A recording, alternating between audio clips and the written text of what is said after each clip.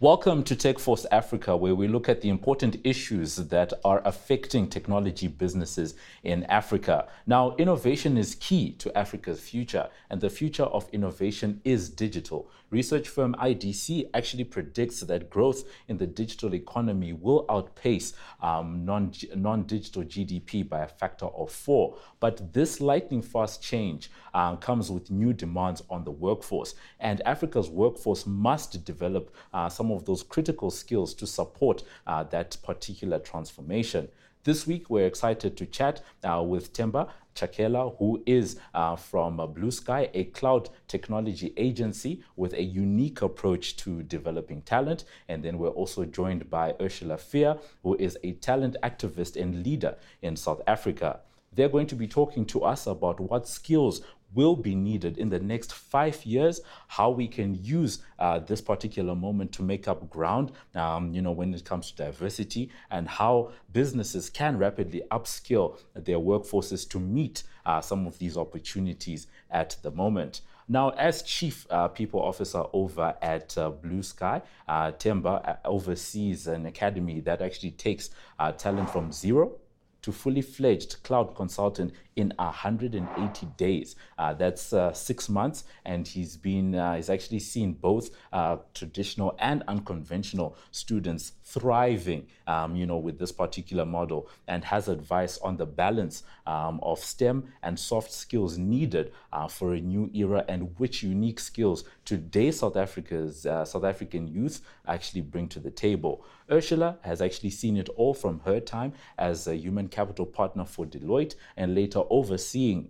technical training colleges, project management, disability and ICT training units for AdCorp Group, and now as a talent program manager over at Salesforce. She also played a significant role in creating the Tech NGO, which recruits the brightest talent into teaching to build South Africa's future.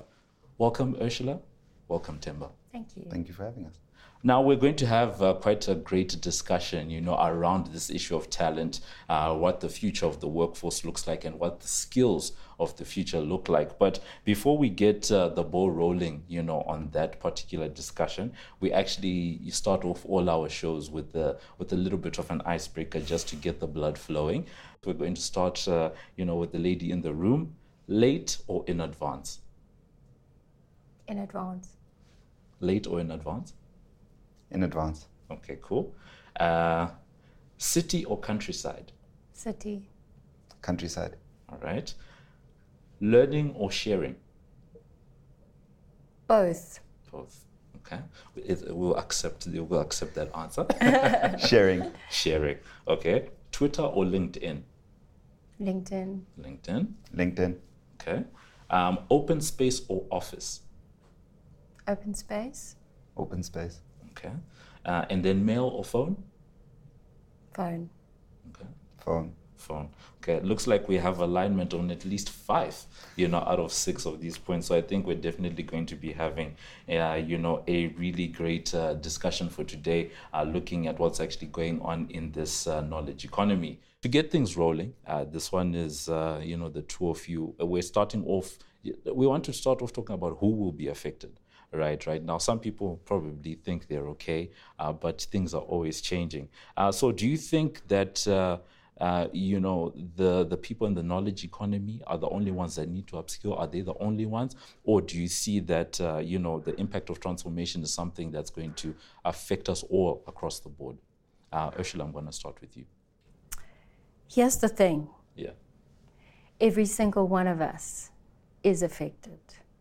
And every single one of us is going to be affected every single day going forward. So there's nobody that's excluded from this journey. And therefore, the need for us to get everybody on board and everybody rowing in the same direction becomes more and more of an imperative every single day. And we have a lot of work to do in that space in Africa. Themba, she says we're all not safe. Your take on that one? So if we're not safe, right, then I guess the mandate is to make sure that we're all comfortable. We need to stop seeing digital transformation and technology as this abstract thing that's a little bit separate to us. And the sooner we can get more people feeling that way, the better off we'll be. I mean, the technology is only going to go one way. And it's our responsibility to make sure that as few people are left behind as possible. I think it's quite clear, just as a baseline of where we're beginning today's discussion from what both of you are saying, to say that, the skills issue is something that's affecting everyone.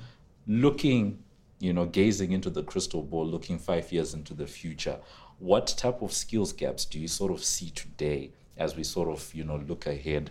Themba, I'm going to start with you on this one, since you are, helping with those pipelines. What are you seeing right now? So I think a big thing is access.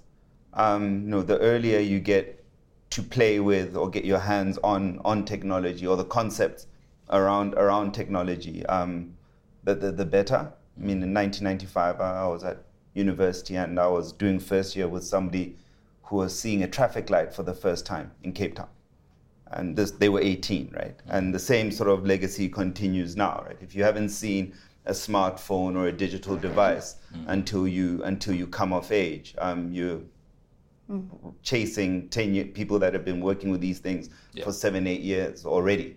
And I think that's the big challenge. So access is key, because that's the ticket to the game. You can't dip your toes in the pool until you can get to a pool. And that's the same thing that's how I see it from a digital transformation perspective. Ursula? We've moved into a space where learning is no longer an event. And we have to get comfortable with a completely new relationship with learning. And that is learning in the flow of work. So when we look at what skills are required in the future, we're probably seeing a shelf life of technical skills of about 18 months. We'd look at some of the research from the World Economic Forum. I think, between 40 plus % of organizations will have to, get very orientated with this changing organization, changing job architecture, changing the way we do business. I mean, Salesforce is a perfect, example of that. And I think if we had to choose what is the most important thing we need to have available to us from a skill perspective in the next 5 years, is what we call learning agility and that ability to learn. I like that, learning agility. So if you had to choose over critical thinking skills and all of the incredible competencies behaviorally, technically that we see, if we do not get comfortable with learning and making friends with this thing called learning agility, we will be left behind. That's even if we are in the front seat at the moment. If we don't keep going with this, we are going to be left behind. And I think if you just look at Salesforce as a point in case, Salesforce has 3 releases a year. That means every 4 months, it's upgraded. There is nothing static about Salesforce. And there's nothing static about technical or digital skills. And hence this new orientation and this new relationship with how we learn and what we have to do in the flow of work and how we have to, find our passion and make learning a different fun thing. I think that becomes really important. Let's put the learning agility to the test for a moment. We're still gazing into our crystal ball. It's 5 years from now. What type of skills gaps do you think emerge, 5 years from now? And you've already started identifying some of the issues being faced today, but how do businesses better than plan, to fill some of those gaps continually so that in 5 years' time, they are in the right place? We live in what they call a VUCA world, which is volatile, uncertain, complex, ambiguity. I almost refer to it as just trying to work our way in the dark, okay? So when we see shelf life of skills, sort of lessening and, the time that you need to know what you need to know is being shortened, behavioral skills, 2 to 3 years depending. We have to start to very importantly, obviously, cloud technology is really important. If we just look at what's going on from a Salesforce point of view, we're implementing our first health cloud at the moment in South Africa. We have not one health cloud skill in the country. Okay, so if we start to see how Salesforce is implicating and transforming industries, we can start with the industries and look at the different sectors, financial institutions, and obviously insurance. They've, have led the way, but we're now starting to see, obviously, a lot of these industries now starting to follow suit. But it's the behavioral skills, which we actually see are becoming far more important than the technical skills. Yeah. So how do we deal with the darkness or this unknown in our different organizations? Yeah. How do you function in the absence of a job spec, although we do have them in our contracts, okay? The reality is we do many, many different things on a day-to-day basis, and that will even change in the next couple of weeks. So being able to be comfortable with this constant change, Yeah. being able to have this learning agility and this new relationship with learning and the flow of work, Yeah. and also being able to match those skills that we need with a little bit of passion. So what we're also seeing with futurists is that passion is actually also becoming quite an important, almost like a little bit of an element to problem solving. Because if you're not passionate about something, we have no desire in the unknown to solve the problem. So, there's a lot of those things that we need to consider. But behavioral skills, as in your communication, obviously the different business skills, communication, problem solving, project management, business analysis skills, etc. All of those kind of things are really, really important in terms of what we are needing going forward. So it's not about what we need in the next 5 years. This thing is changing all the time. So let's rather get comfortable with this continuous change now, because 5 years, anything can happen in 5 years. Yeah. And it's true, anything can happen, in the next 5 years. And Themba, I wanted to get your sense, right? Because Ursula is talking quite a bit about the type of thinking that's adaptable, that's agile, a way of thinking rather than, just some book knowledge. And one of the things that you mentioned earlier on is, looking beyond just your typical STEM and looking towards power skills. What and how do you define, these power skills? Yeah, and again, touching on, following on from Ursula's line of thought around walking around in the dark, right? You have to pick up some behaviors and become comfortable with some counterintuitive things. The best thing to do when you're lost in the dark is actually to close your eyes and awaken your other senses, right? Your hearing, your smell, your taste. And I think that's what this world is forcing us to do. It's going, you have this traditional skill set that might be slightly out of whack with what's coming. Yeah. So you take STEM, right? Science, technology, and maths. Make it STEAM. Add art in there. Because the emotive component, right? And one of the key power skills that I saw listed about 2 days ago in a Harvard Business Review article was joy. Is that a skill? It's a power skill. And not only is it not being called a soft skill, it's being called a power skill. Because if something brings you happiness, you are more likely to do that thing more often. Right? And we've seen it. I have friends that go to gym. I clearly don't. They get a certain sense of joy, and it's probably a chemical dopamine reaction, but they get satisfaction from it. And we need to start getting comfortable with those things that classically would have made us uncomfortable. Watching the way my kids learn. Sit down and do your homework between 7 and 9. I've failed at that for the last 5 years. Guys, focus on the outcome, and we will go catch a movie on Saturday. All homework done during the week without me checking in on them, but I have to wake up on Saturday to go watch a movie.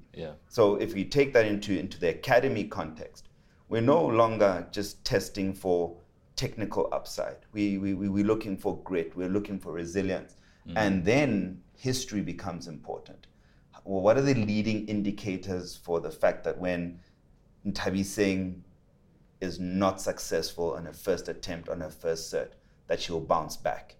What happens to Jabu, who gets it right the first time and is really proud of his cert, and then at midnight on the day that he's written the cert, he has to go do a maintenance update and write again, right? Because he was great yesterday.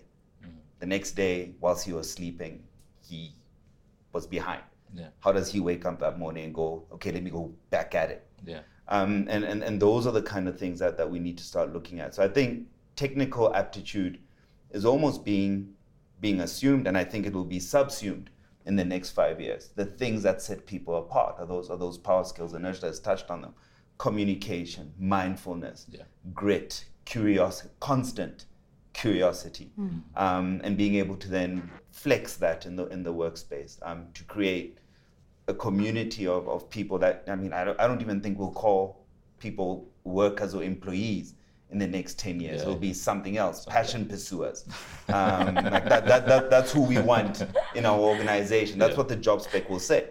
Like come in here and swing to your strengths, forget your developmental areas, which is what we classically focus on. Themba sucks at Excel, let's send him on Excel training. Ignore the fact that he's really great at visualization, right? And he might be better suited to doing business analysis than looking at lines of code. I feel like I wouldn't be doing this discussion justice if I didn't come back to this joy aspect that you've been bringing on. I remember a couple of years ago, I believe it was Denzel Washington in The Great Debaters who said, we do the things that we have to do so that we can do the things that we want to do. Is this that type of thing where people are identifying that aspect, or is it simply discarding the things that a person is not passionate about? Sure, that's a deep question. But I do think life is too short to spend sharpening skills on something that you don't want to do, right? And luckily, I think the common theme here is that people are being allowed to do less of the things that they don't want to do and focusing more on the things that they do want to do. And I think that there's a valuable truth there. And the things that I find absolutely soul destroying about my job are the things that somebody gets up for in the morning in a parallel universe or maybe just down the road. Now, if you could employ both of us, you then have two people that are excited about a full job. You leverage those in the organization. It's about finding that passion early. But can I also just add on the joy? So what does joy actually do? So what we're also seeing in this beautiful world of the technology and digital is it's almost that the human is actually also coming alive. So joy has a direct correlation to employee engagement. Employee engagement has got a direct correlation to the bottom line. And that has a direct correlation to the success of the business. So if we're not interested in our people's well-being, if we're not interested in their happiness at work, if we're not interested in their joy, the business ultimately suffers. You know, so I think the connection, and I think this real synergy between employee engagement and what causes these emotional contracts with an organization. It's not a written thing. It's an emotional contract that we have that induces my happiness or my joy or my complete commitment to this organization. That is what is the trigger for your business to grow and your bottom line getting healthier and healthier. With the things that both of you are saying, right, we've accepted the fact that whatever skills are needed today will most likely not be as valuable, or will at least be positioned differently in 5 years' time at the very least. And there needs to be that adaptability, the agility that we're talking about. But there's also, as much as we talk about the need to do certain things, right, trying to get the message across about urgency. You know, sometimes in the business world, it can be, a slow, moving process. So over the COVID-19 pandemic, there have been a lot of changes, things like remote work, looking at greater amounts of digital transformation and investment, in technology. When it comes to the skills issue that we're talking about right now, is this a slow burn or is this a fire? Ursula, just interested to get your take before. I think the first thing that we're certainly saying is our language has moved from a job description or a job profile to skills, okay? And let's not forget, we're not switching off the skills that we've got today. Skills are transferable. So the skills that I did when I waitressed 25 years ago are skills that I still am able to utilize today. So it's not an on-off switch when we talk about skills, on this taxonomy of skills. It's about an evolution that we start to build on the skills that exist. We don't put them in a drawer and say goodbye, okay? So this is an evolving continuum that becomes exceptionally exciting, because also the skills that you require are different to the skills Themba requires, are different to the skills I require. We might have all gone to the same school, we might have all studied the same thing, and we might all be in the same organization doing the same job. We need different things. So this the construct of what skills look like and the unpacking of that, and that it's not an on-off, it's a building and a continuum, and almost like this, a little bit of an underground web that starts to emerge and starts to, really become sophisticated over time, and then starting up a new skill, and and I think that's what we are as human beings, Yeah. So it's evolving. Our skills are evolving, and as long as we can build on the skills that exist today, that's important. So we see some of the redundant skills that are that have been suggested in the World Economic Forum are accountants and lawyers, and we go, are you crazy? Okay, so we're not saying that the skills of an accountant and a lawyer are going to be put in a drawer and never been used again. Yeah. Those skills are being upgraded. So artificial intelligence, machine learning has become a significant contributor to the existing skills that are in those very important professions. So I think that's an important sort of correlation that we've got to recognize, that this thing of skill is actually very exciting. And as we mature as organizations and get more comfortable with what skills are required, we're going to see a lot of different things start to emerge. There's a lot that's been said, and I was seeing you nodding your head, the entire time. No, it's absolutely right. I take a little bit of a different view on it as well, right? Yeah. So and we see it, and I mean this lovingly and respectfully, with the kids that we take in, right? And to Ursula's point, there are some skills that are foundational, right? So if you went to tertiary, or if you were ever in a boarding school, right? Whether you were in fine art or medicine, you woke up in the morning, had breakfast, jumped on a bus to get to school, attended lectures on time. Yeah. Those are baseline skills, right? Around self-management, time management, awareness. Yeah. Whether you're sitting on the stairs socializing or working in a syndicate, you're teaming. And those skills, especially for emerging young talent, are critical. So getting to work on time, delivering a deliverable within a deadline, those are immutable, necessary foundational skills. Yeah. They unlock your ability to then abstract upwards the hierarchy of actualization in terms of the skills. It would be pointless for me to have 5 certs and know how to elicit user requirements, but I can't rock up to a team session on time. And in this environment, and especially in the South African context, some of those base skills are not taught in a traditional manner. I mean, not 20 kilometers from where we're filming this, there's a township where 4-year-old kids are sent to the shop carrying cash 2 blocks down to go buy bread.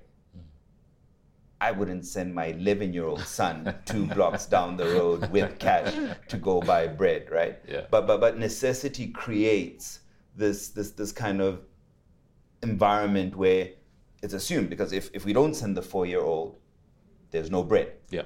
Same thing with skills. If I don't go out and get those skills, I can't help lift myself out of this situation that I'm currently living in, or I get left further behind in this digital divide. And that's why the foundation, it's very important what Themba's saying, is the baseline of skill. Yeah. So let's just put it into context in terms of our education system. Yeah. 30% pass mark for maths is not a good base to start with. Okay? Yeah, so we also need to reimagine what does that set of baseline skills look like that are going to be fit for purpose in the now or the new world of work. And we have a lot of work to do as South Africa in that regard.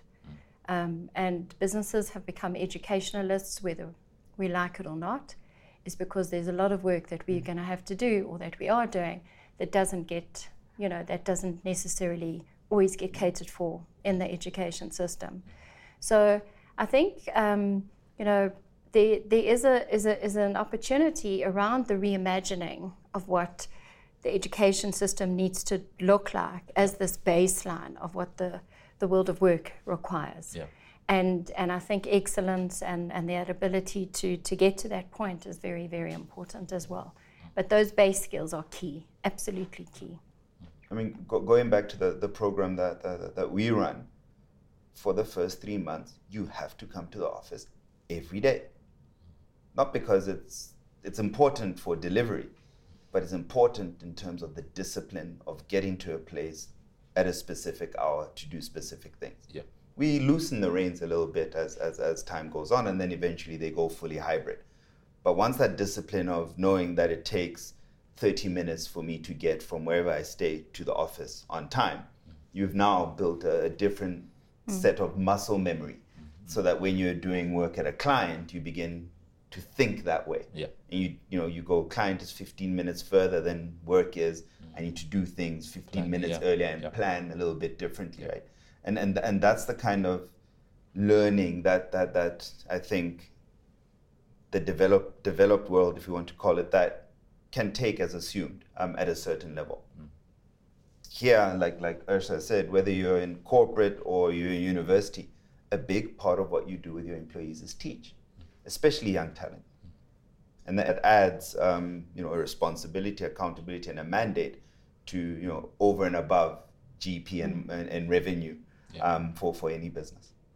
When you're looking at acquiring skills, right, to the point that both of you are making, as an individual, right, if I need a skill, I need to go enroll on a course, maybe go to Themba and then spend 3 to 6 months learning what I'm learning, and then I've got the skill. But as an organization, there's always I'm going to call it a privilege or the advantage that you can literally just hire a skill today, like right now. No, you can't.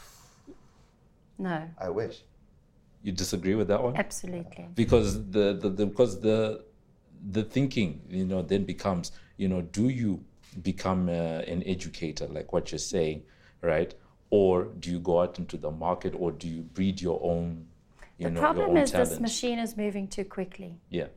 And the skills are not moving in line with this fast-moving engine. Yeah. So the reality is, we actually do not have a job shortage issue in South Africa. Yeah.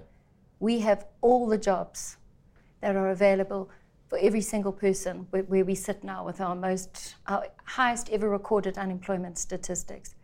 The problem we've got is not the jobs. The problem we've got is the right sets of skills for the jobs. And that's also a new mind shift that we have to get comfortable with.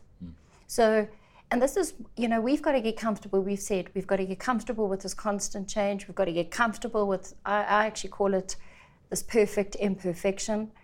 We've got to get comfortable with a new way and create a new way of being and doing in terms of those fit-for-purpose skills that we need in our organizations. Yeah. And that also extends not only into the schooling system, it also goes into tertiary institutions. How does the regulatory infrastructure, and in South Africa, we've got Umalusi, we've got the Council of Higher Education, we've got the CETAs, we've got QCTO, et cetera, how do we get those regulatory bodies moving in line with an upgrade of Salesforce, for example, every 4 months? Yeah. The regulatory system has got to move quicker so that when we're looking for those skills, if the system moved quickly, we would be able to just pick and choose and say, let's go and find that skill. Yeah. So there's this alignment with school, this alignment with tertiary institutions that starts to produce the available fit-for-purpose skills that we require. Yeah. And until such time as those elements don't deliver on that, we are not able to get the skill around the corner that we require. And I mean, we look at South Africa, we've got $5.1 billion that the IDC report says it's going to bring into South Africa between 22 and 2026, 9.3 million new jobs, by the way, globally, and just under 32,000 new jobs in South Africa. So with this upgrade and with the constant changes that we're seeing on a daily basis, my responsibility in terms of growing the talent in Salesforce on the African continent actually is, how do we create an awareness of Salesforce, of the jobs that we've got? So there's a big focus on schools and universities. How do we assist partners like Bluesky to produce these absolute super skills, specializations that are highly, highly sought after. How do we build a skill base within a customer that is absolutely sustainable on their own and not necessarily always relying on others to keep their IP and to keep their engine going? We've got to upgrade the skill sets of organization or people in our organizations. And also, fortunately, we're involved in also looking at identifying the digital skills for South Africa, the job families, the roles, and private sector is also now starting to look at how do we impact this fast-moving machine that we're seeing with the type of frameworks that we require to produce the skill in the speed at the time that we need. We need the right skill at the right price at the right time. So you've identified the problem and as an organization, you're already outlining, some of the things that you guys are possibly doing to try and, help yourself from that point of view. So maybe we can get a view, from someone who is, helping to feed the pipeline to say, the departments in organizations that are tasked, with looking at the learning, aspect and the skills uplift, part of things. What can they be doing, The organizations that have departments dedicated to learning and development are probably failing a little bit already. If this is not an organizational mandate integrated into the lifeblood of what an organization does and how they impact their clients, it would be, I suspect it would be quite hard. We really need to start influencing this dynamic from where we are. Right? It's no longer good enough to be saying I'm too small to train people. Or if I train people, all that's going to happen is that they'll be poached as soon as they're done with our training, right? So I reckon that shift needs to become an organizational mandate. Yeah. Right. At Bluesky, we talk about our 4 Bs, right? We build the people that build the teams, that build the company, that build our clients, and then you could argue that builds the country and the fiscus. Yeah. And everybody wins in that chain, depending on where you look at it, right? And in this binary view of making money is evil and doing good is true purpose. You can actually do both really, really well, and everybody can do that from where they sit. Yeah. So in a village full of greedy people, the only person that dies are the people that share, right? And I think what we need to do is we need to turn this into a sharing village.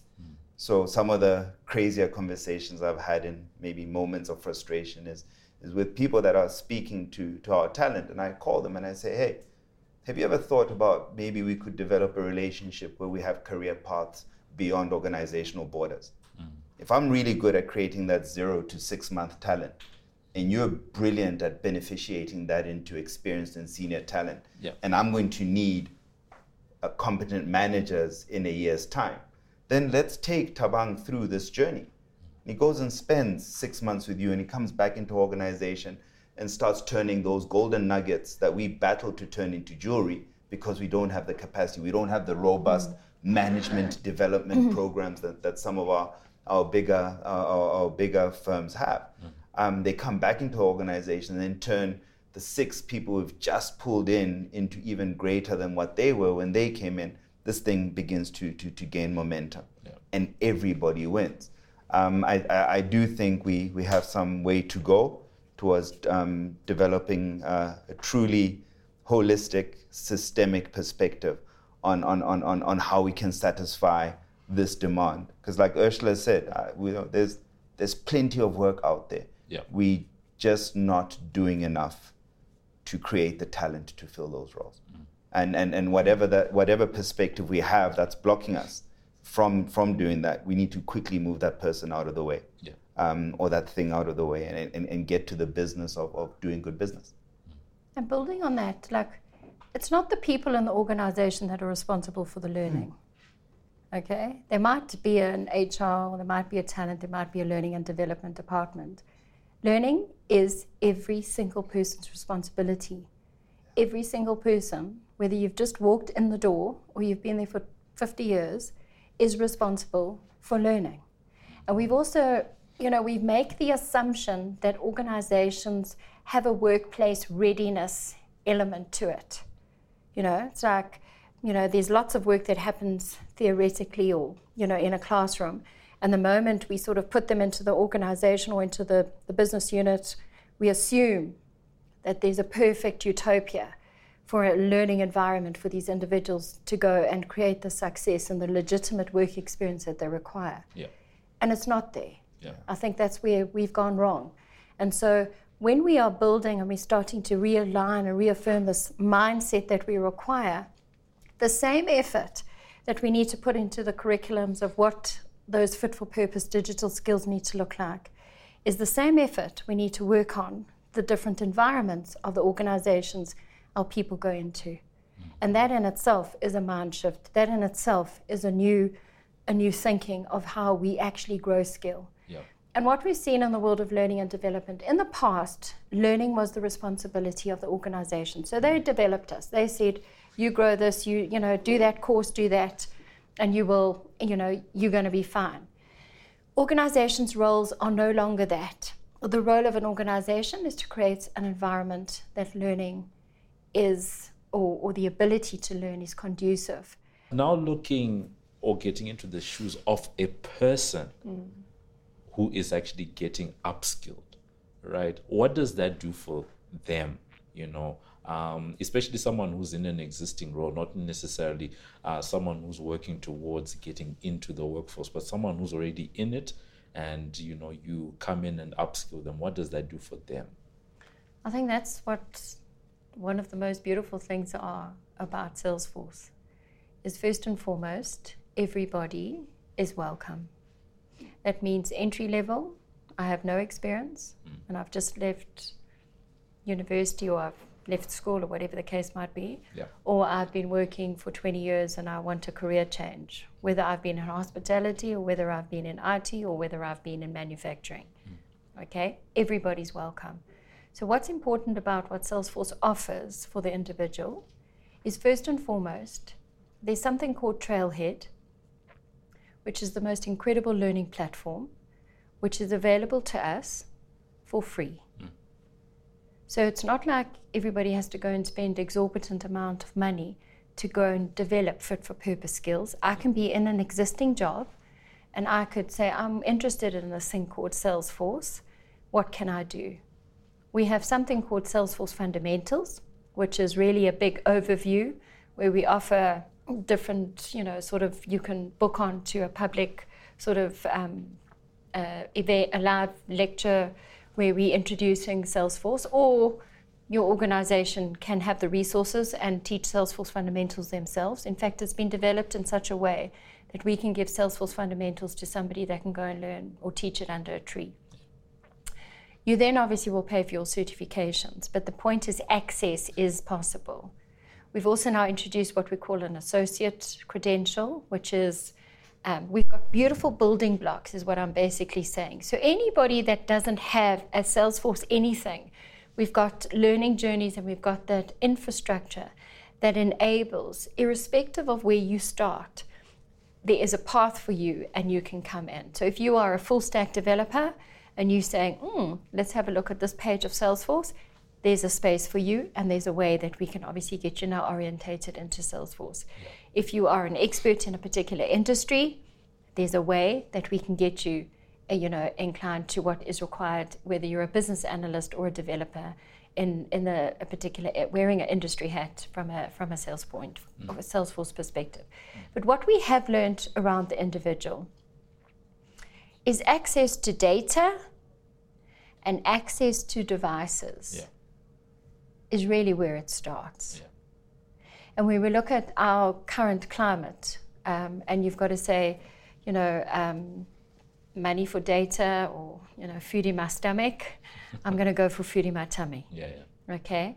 So we've also got to get our heads around of, how we open access to data and to devices, because We have massive open online courses, which we call MOOCs. We've got Trailhead. Yeah. You've got the most unbelievable resources available to us online for free. Okay? So when we bring it down to the common denominator of the individual and the South African individual, we need to start to really, really think about what are the kind of, resources we give and we make available for them, so that when we open this door of technology, of digital and access, that people are able to now get on board and run with it. Yeah. But until we start to do that, and that's another opportunity of where we can come together with organizations from a creativity and from an innovation point of view, how do we solve this problem together? And I'm certainly seeing a different type of collaboration starting to happen between Salesforce and partners, Salesforce and customers. We're coming together and we're saying, okay, let's put the person at the center of what we're doing. Let's put jobs at the center of what we're doing. Yeah. Let's put digital transformation and reinventing organizations or improving businesses at the center of what we're doing. And how do we each put skin in the game to create a different type of magic? Yeah. And we're starting to see that shift start to happen. But we can't say solve the data problem or the laptop problem without a collective thought process around that. Yeah, definitely a collective process is needed, bringing different stakeholders together to work, towards actually solving for that, big problem that's there. But Themba, I want to hear from you, same aspect about the individual, but more from the fact that you guys are probably getting in, a lot of people, through your pipeline. Can you talk to us about what, that skills uplift does in terms of actually bringing, more people, into the economy that would traditionally have been left behind? Your question is an awesome one, right? Because it's nuanced. What does it do to the person, right? And the first thing, bringing somebody in, providing them with a space to develop, right, is you make them feel seen, right? So you look at some of the talent that joins Bluesky. These are kids that have been shooting in the gym for a year or two, and no team has picked them up. Yeah. No agent has called. Nobody's promising them a paycheck. They're not in any league, right? I mean, if this was sports, they would be the weekend warriors who are literally out there playing for the love of the game. Yeah. But the stakes are high, right? Because every day spent without a job is a day you don't have money. So the first thing I see when somebody makes it onto our program is this relief that somebody has seen me. Right, I'm a person, and somebody recognizes that I have capacity for greatness, and they respond to that opportunity in the most amazing ways. Yeah. And you get almost immediate traction. I haven't seen entitlement since, in the last 3 years, right? Mm-hmm. Because people are genuinely grateful about the opportunity that they have. Yeah. They accept it with a humility that's awe-inspiring. And then it's about now, how do you accelerate this context for them? There's programs in South Africa where as soon as you sign up, you get a device, and you get 0-rated data, and you're A for away. But that first door opening, that I see you, and I think in pretty much every African language, if you say it in that language, I see you means I see the whole person. Yeah. It's not just a visual thing. It's like I see you for who you are and what you're capable of, and I see success. And that for me is what these programs unlocks. And then the fact that Salesforce makes it easy for you to then continue on that journey makes it even better. In economics, we talk about there's a Latin term that's used, ceteris paribus. All things being equal, and it's an imagined reality to say with this set of factors. So let's get our base assumptions and say that the access is there. You've got an organization that's built, that culture of learning and upskilling, into their DNA and all of that. You've got those base assumptions. they still have to do the work of actually getting their people excited about, upskilling themselves. Because Themba spoke earlier on about the fact that you might find yourself in an organization where you have maybe older people, being in the same organization with young people, and you have, some of those divides, and you have older people saying, guys, I got a degree, or why do I still need to do this stuff? So how do you engender, that? Because this culture around pivoting, this culture around constant change is something that organizations have to deal with, but you also have to do the work of making your people actually, excited about that.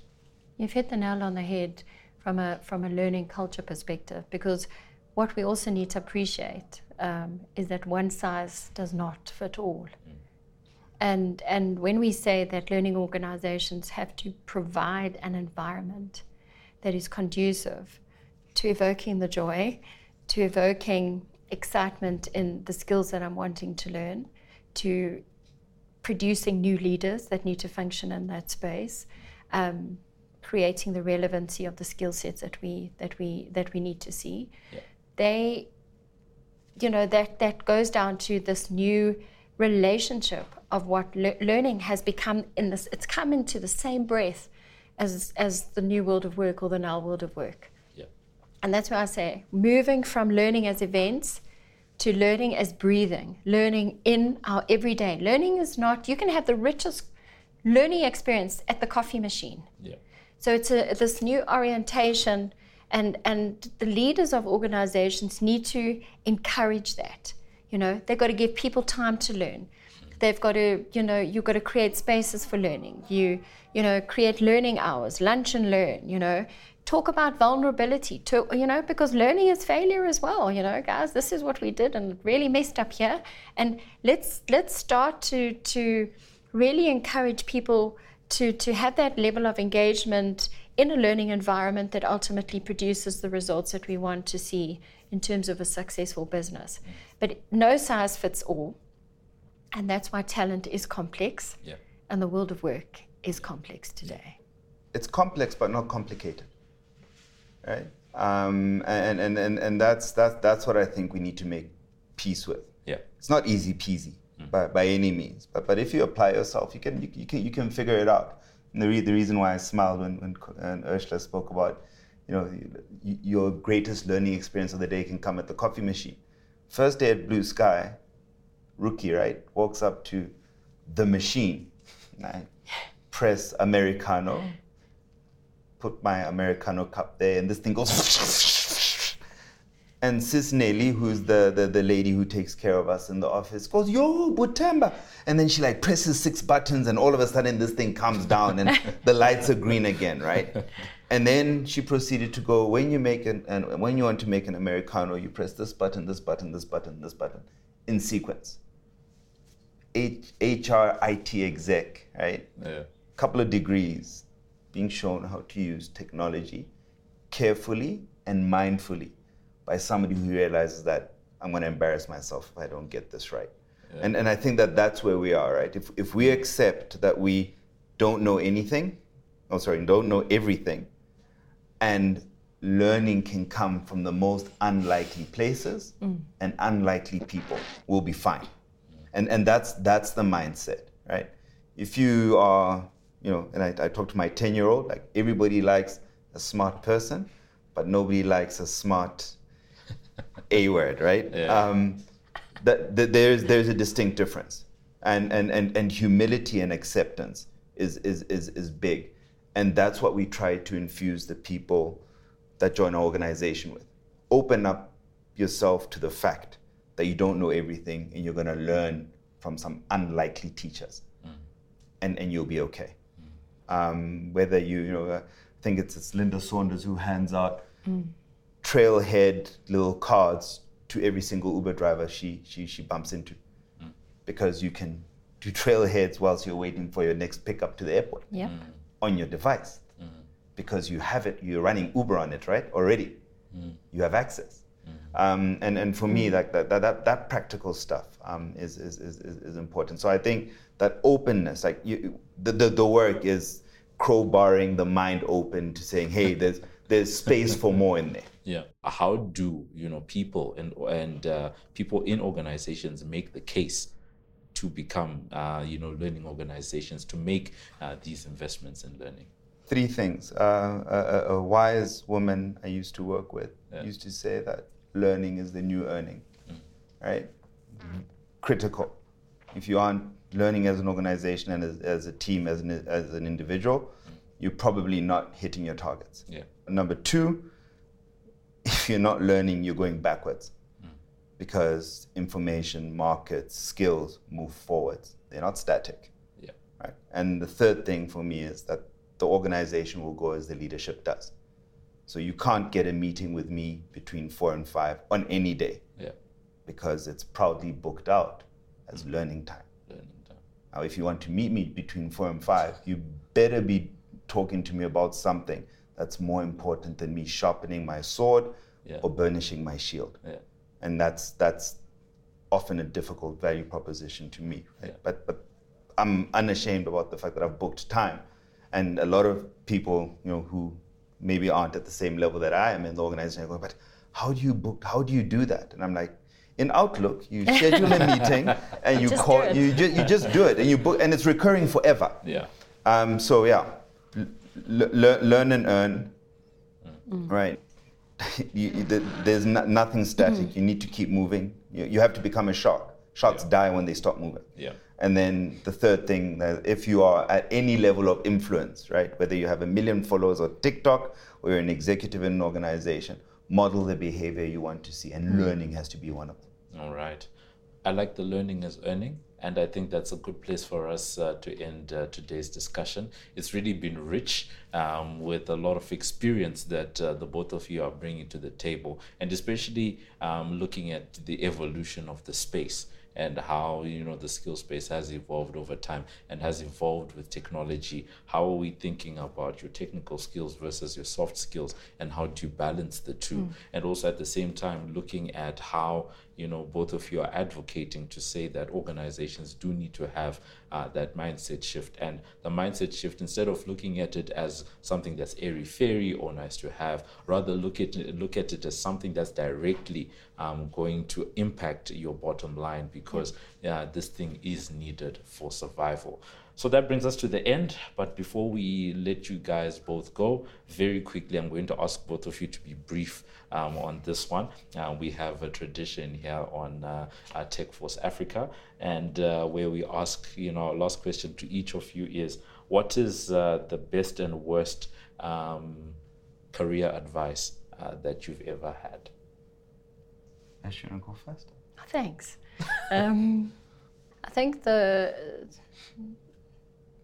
worst career advice I think anyone could be given, or certainly is when you are labeled as something, or you can't do something, or you can't sell, or you can't project manage, or whatever the case. It's like when you take that as life into you because somebody has labeled you as something, or not being able to do something, that's very dangerous. So be careful of what you take into consideration, or what you take to heart, because that can certainly lead you down the wrong end.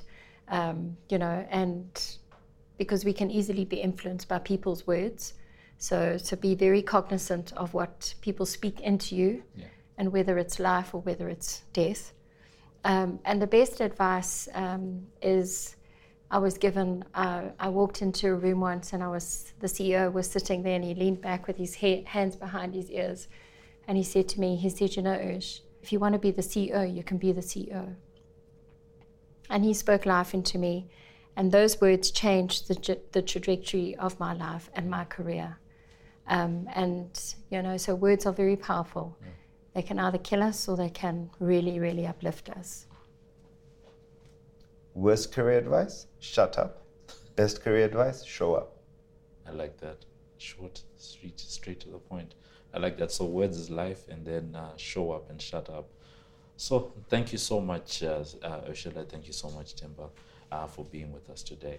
So thank you so much for watching this edition of TechForce Africa. Really important, just understanding some of the issues around people, just around skills and how technology is actually helping to actually increase some of that. And also, looking at how do we face the skills gap for today and prepare ourselves for what's going to happen in future. What's really important that's come out from today is the fact that we need to move away from looking at some of the hard skills of today, but looking at how do you deal with the uncertainty of the future, because the skill set of today will likely be either differently valued or positioned in a different way at some point in that future. And this was a great discussion illuminating how we can go about doing that and how organizations can get ahead of that particular trend.